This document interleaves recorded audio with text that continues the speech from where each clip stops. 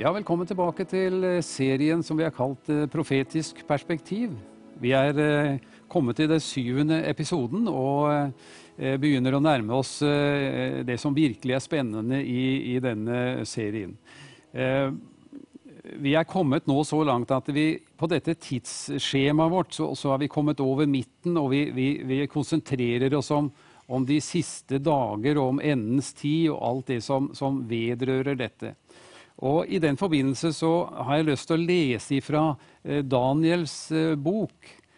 Og jeg vil igjen repetere at Daniels bok, for deg som interessert i endetida og de siste dager, så det uvurderlig å ha oversikt over denne boka i Det gamle testamentet. Daniels profetier veldig nyttig for å forstå begreper i Johannes åpenbaring og se.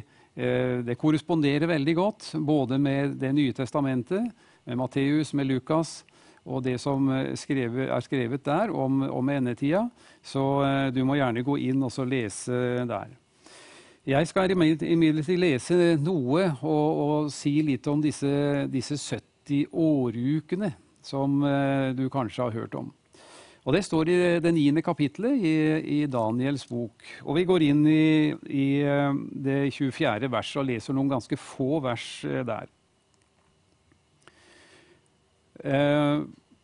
Jeg skal kanskje knytte 2 ord til dette her først.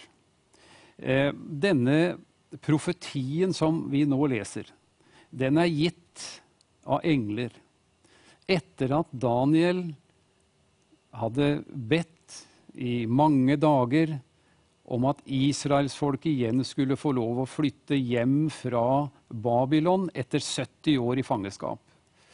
Han visste det, at etter 70 år så skulle noen flytte tilbake til Jerusalem og til jødeland i år 536 før Kristus. Og så kommer denne merkelige profetien som lyder på denne måten. 70 uker tilmålt ditt folk, sier engelen. Ditt folk, det var Daniels folk, eller jødefolket. Og din hellige stad, og det da Jerusalem, til å innelukke frafallet, forsegle synder, dekke over misgjerning og føre fram en evig rettferdighet, og til å besegle syn og profet, og til å salve et aller helligste. Nå skal ikke vi gå inn på hver enkelt detalj her, for det ville ta alt for lang tid, men vi skal fortsatt lese litt, for det kommer noen veldig interessante tidsperspektiver inn i bildet her. Du skal vite og forstå, vers 25, fra den tid et ord går ut om å gjenreise og oppbygge Jerusalem, for dette var jo revet ned av Titus, eller av Nebukadnesar. Titus kom senere, men Nebukadnesar hadde jo revet ned dette som Jerusalem var oppbygd av. Og så står det, fra den tid, det utgår et ord om å gjenreise, inntil en salvet, en fyrste står fram, skal det gå 7 uker og 62 uker. Altså 69 uker. Det skal igjen settes i stand og oppbygges med gater og vollgraver, men under tidenes trengsel. Det skulle bli et tøff tid når de skulle bygge opp igjen Jerusalem.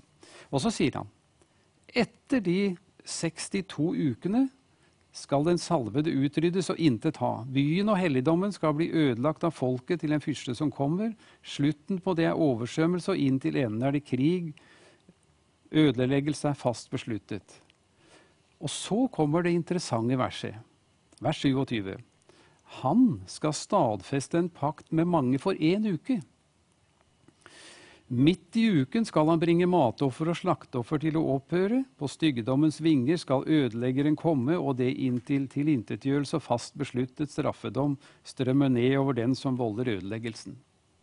Og nå kan vi si, forvirringen kanskje total hos deg som første gangen hører denne profetien opplest og lurer på hva i all verden dette med åruker og uker og alt det der.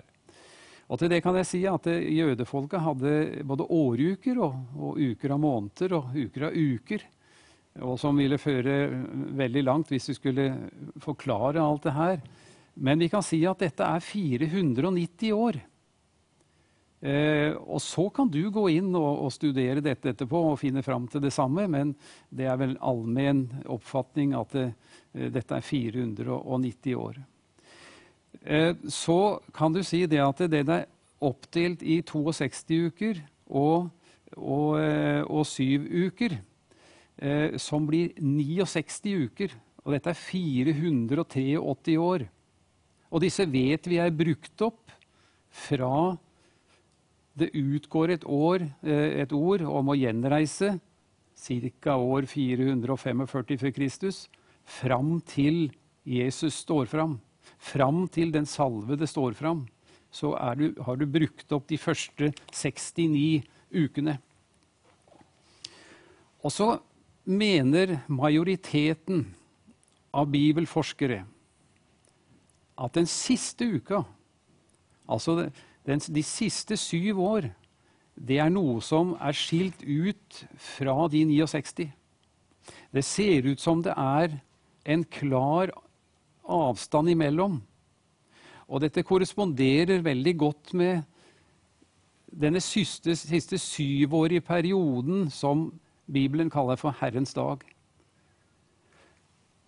Og her står det at midt i denne uka så skal slakteoffer og matoffer opphøre. Altså denne uka delt i 2. Og om vi da går inn i detaljene i Johannes' åpenbaring, så ser vi det at den nettopp delt i 2. Og derfor kalles den også for trengselstida, men den siste delen da den store trengsel. Det som antikrist står fram. Det en antydning her, når det står «Han skal stadfeste en pakt med mange for en uke».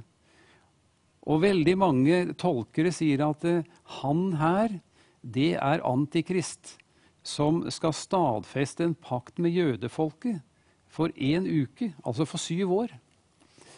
Og det kan se ut som at dette her gjelder egentlig jødenes sikkerhet. Antikrist den mann som hele verden kommer til å på en måte sette sin lit til, at han kan ordne opp i disse problemene som blir så store at ingen verdensleder ser seg i stand til å makte det. Og i dag så det forskjellige fora. Vi har Sikkerhetsrådet, vi har FN, som jo kommer sammen hver gang det et eller annet som skjer. Og så skal de forsøke å løse disse problemene med å komme med resolusjoner og mange andre ting. Men vi ser det at dette her, det fungerer ikke helt. Og ideelt sett, så kan du si, hvis det hadde stått fram en mann som hadde makt til å si, slik skal vi gjøre det, ja, da ville på en måte mange ting kanskje bli løst. Og det nettopp det Bibelen skisserer når det gjelder denne antikrist, at han i stand til. Han kanskje et politisk geni. Han må ha veldig karisma, og han vil stå fram da som den som kan løse verdens problemer. Og vi kjenner også til at han vil være den som innfører dette merket, som jo nå allerede tatt i bruk mange steder som en prøveordning, selv i nabolandet vårt i Sverige. I andre steder har det vært både i Irland og i Spania og mange andre steder, så det allerede tatt i bruk i en sånn prøveversjon, der alt blir lagret i et bittelite riskorn som du bare får satt inn under huden. Og det betyr at når du kommer og skal handle, så kan du bruke det i stedet for kort. Og vi ser det at dette jo på en måte mye sikrere. Det mye mer praktisk enn disse korta som vi har i dag, som av og til svikter og alt det der. Så når den tid kommer, når Antikrist står fram med den løsningen, så tror jeg folk skal si det at ja, dette løsningen. Dette vil vi ha. Og det egentlig noe som hører framtida til, selv om de prøveordningene der, så hører det framtida til. Men før denne perioden kommer, så ser vi her at det går en rød linje fra den øvre delen av kartet, som jo er himmelen, ned til jorda, og så kommer det da en tilsvarende pil opp igjen. Og denne pila, den kommer faktisk helt fra nederste del av kartet, fra denne grå og brune delen her nede, så kommer den opp på den måten. Og hva representerer det? Jo, det sier at disse her, som er i den røde sirkelen, det er den nytestamentlige menigheten. Alle disse som omfatter den røde linja, det er Guds menighet. Og mange av de er jo døde allerede fra pinsedag og fram til nå. Så når Kristus kommer og bortrykkelsen er et faktum, så vil disse også blir ført sammen med han opp i luften, som det står i 1. Korinterbrev 15, så sier jo Paulus helt klart at i det 50. og 51. verset så sier han at det vil skje en forvandling. For du og jeg, vi kan ikke tåle egentlig å bli bortrykket uten et romskip, eller hva det nå måtte være, så vil ikke vi tåle å bli bortrykket ut i verdensrommet. Men i den nye skikkelsen, så kan faktisk du og jeg være med Kristus uten noe romdrakt eller noen som helst ting, og vi skal være med han opp i lufthimmelen. Og da er det spørsmål, hvem skal være med i bortrykkelsen? Hvem er det som blir med? Jo, det er de som har tatt sin tilflukt til Kristus. De som har sagt ja til hans frelsesverk, de vil være med i bortrykkelsen når det skjer. Ja, hvor står det da, sier du? Ja, det kan du lese om i 1. og 2. Tessalonikerbrev. Johannes evangelium sier noe om det. Det er vel noe av det første stedet som det blir sagt noe om. Johannes 14 og vers 1 og litt utover der, så sier jo Jesus at jeg drar hjem til min far, og der vil jeg gjøre stand et sted for dere, sier han til disiplene. Og så sier han noe. Når det er gjort, så vil jeg komme tilbake og ta dere til meg. Og så skal vi for alltid være sammen med Herren. Det er den første lille indikasjonen på at Jesus kommer tilbake før denne trengselstida for å hente sin brud hjem. Du kan lese, som jeg sa til deg, både i Tessalonikerbrevet og i kapittel 15 i Korinterbrevet om dette her sånn.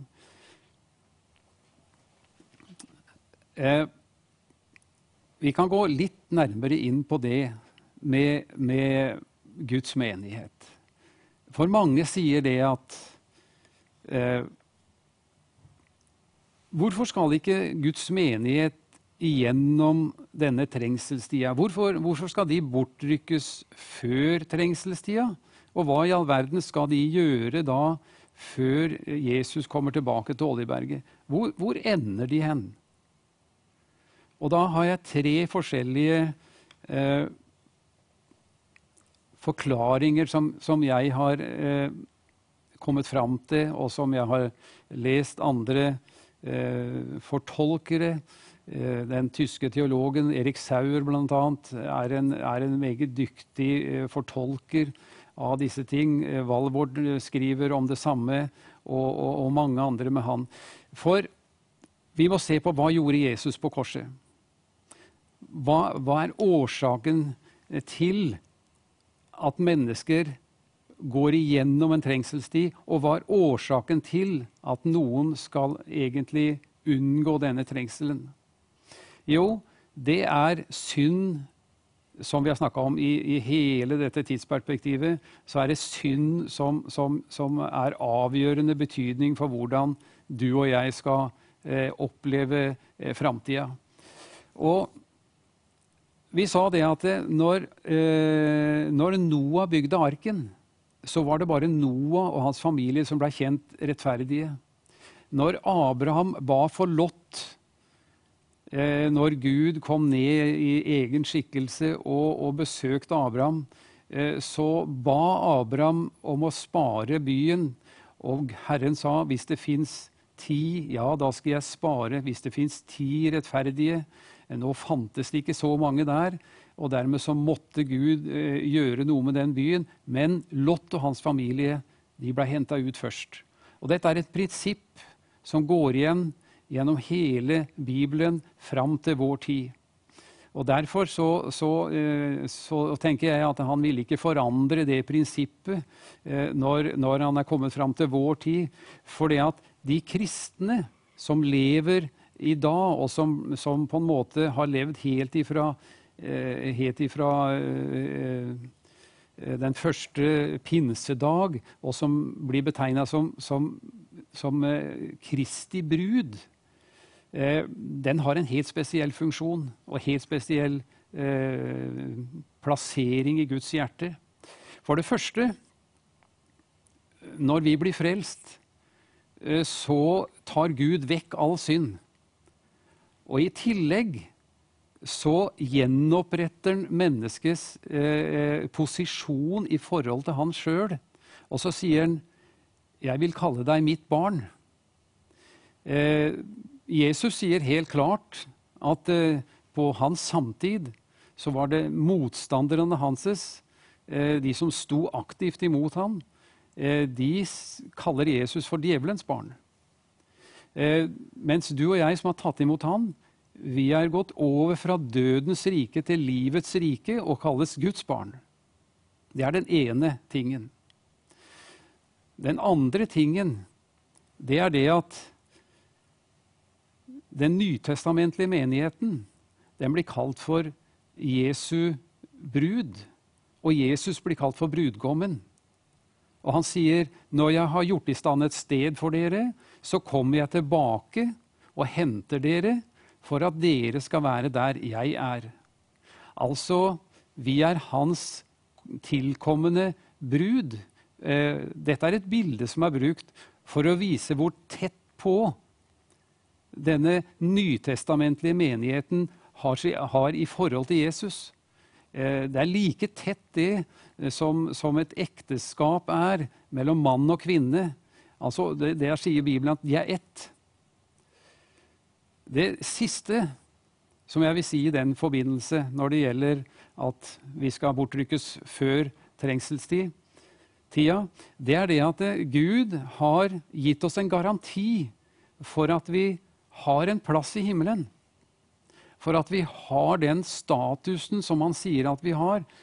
Han har gitt oss sin ånd, den tredje personen i guddommen. Han har gitt den som pant i våre hjerter, som en garanti for at det holder det han sier.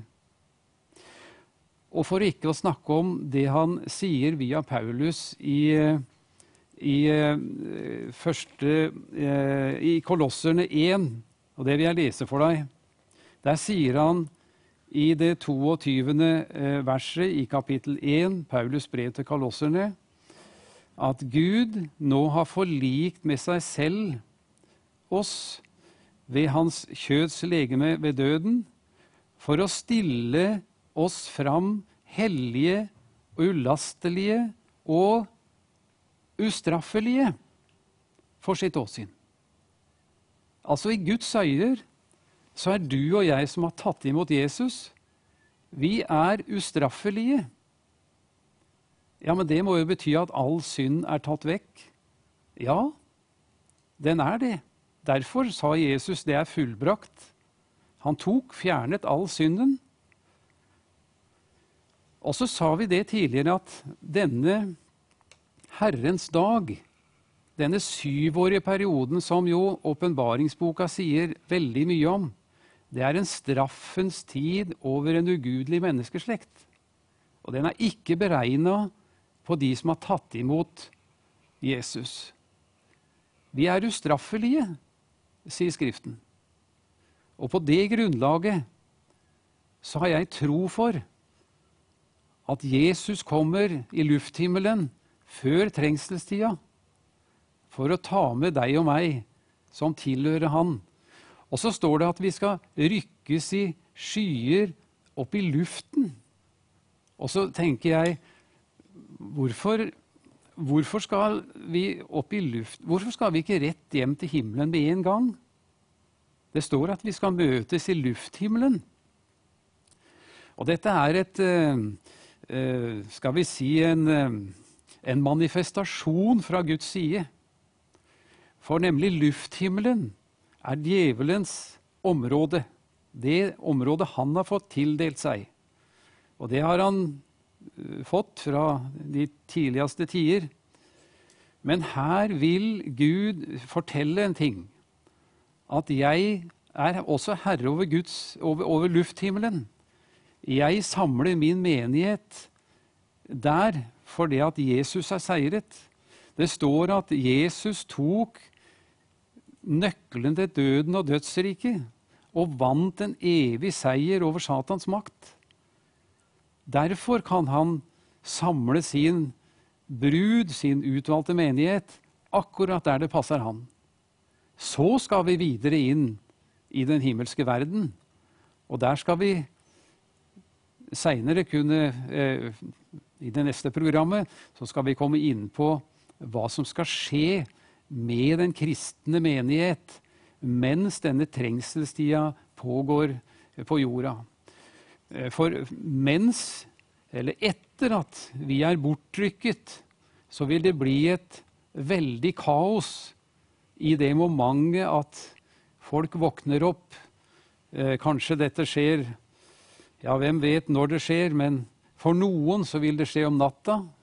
For noen vil det være midt på dagen, men det vil bli et veldig kaos.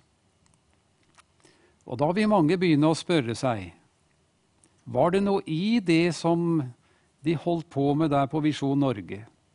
Var det noe i det allikevel som vi har ledd så av og tenkt at de må jo være helt gale, disse menneskene som prater om at vi skal rykkes i skyer opp i lufta, og det jo ikke det henger jo ikke på greip, liksom. Og så plutselig så alle disse kristne vekk.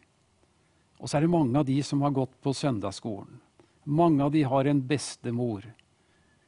Kanskje mange av dere som ser på nå, som har fortalt barn og barnebarn, og andre kjente og naboer. Og så begynner de å tenke, ja, men disse som kristne, de vekk. Da må det være noe i det de sa. Og så begynner de å undersøke. Kanskje de begynner å åpne en bibel, og så finner de ut det at jo, det som denne gamle mannen sa som bodde i det enslige huset gjennom mange år, ja, han var hyggelig, men han trodde jo på det her greiene som de sendte fra Visjon Norge og andre kristne kanaler. Det må være sant allikevel.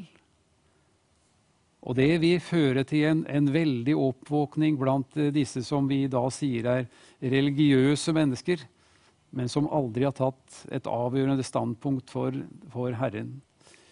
Og disse kan vende seg til Gud, men det blir en vanskelig tid.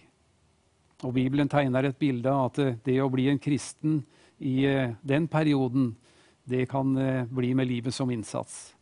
Og dette vet vi for mennesker som lever i områder i verden i dag, som det krig og vanskeligheter, så det ofte med livet som innsats at du bekjenner navnet Jesus. Det får være det vi rekker i dag.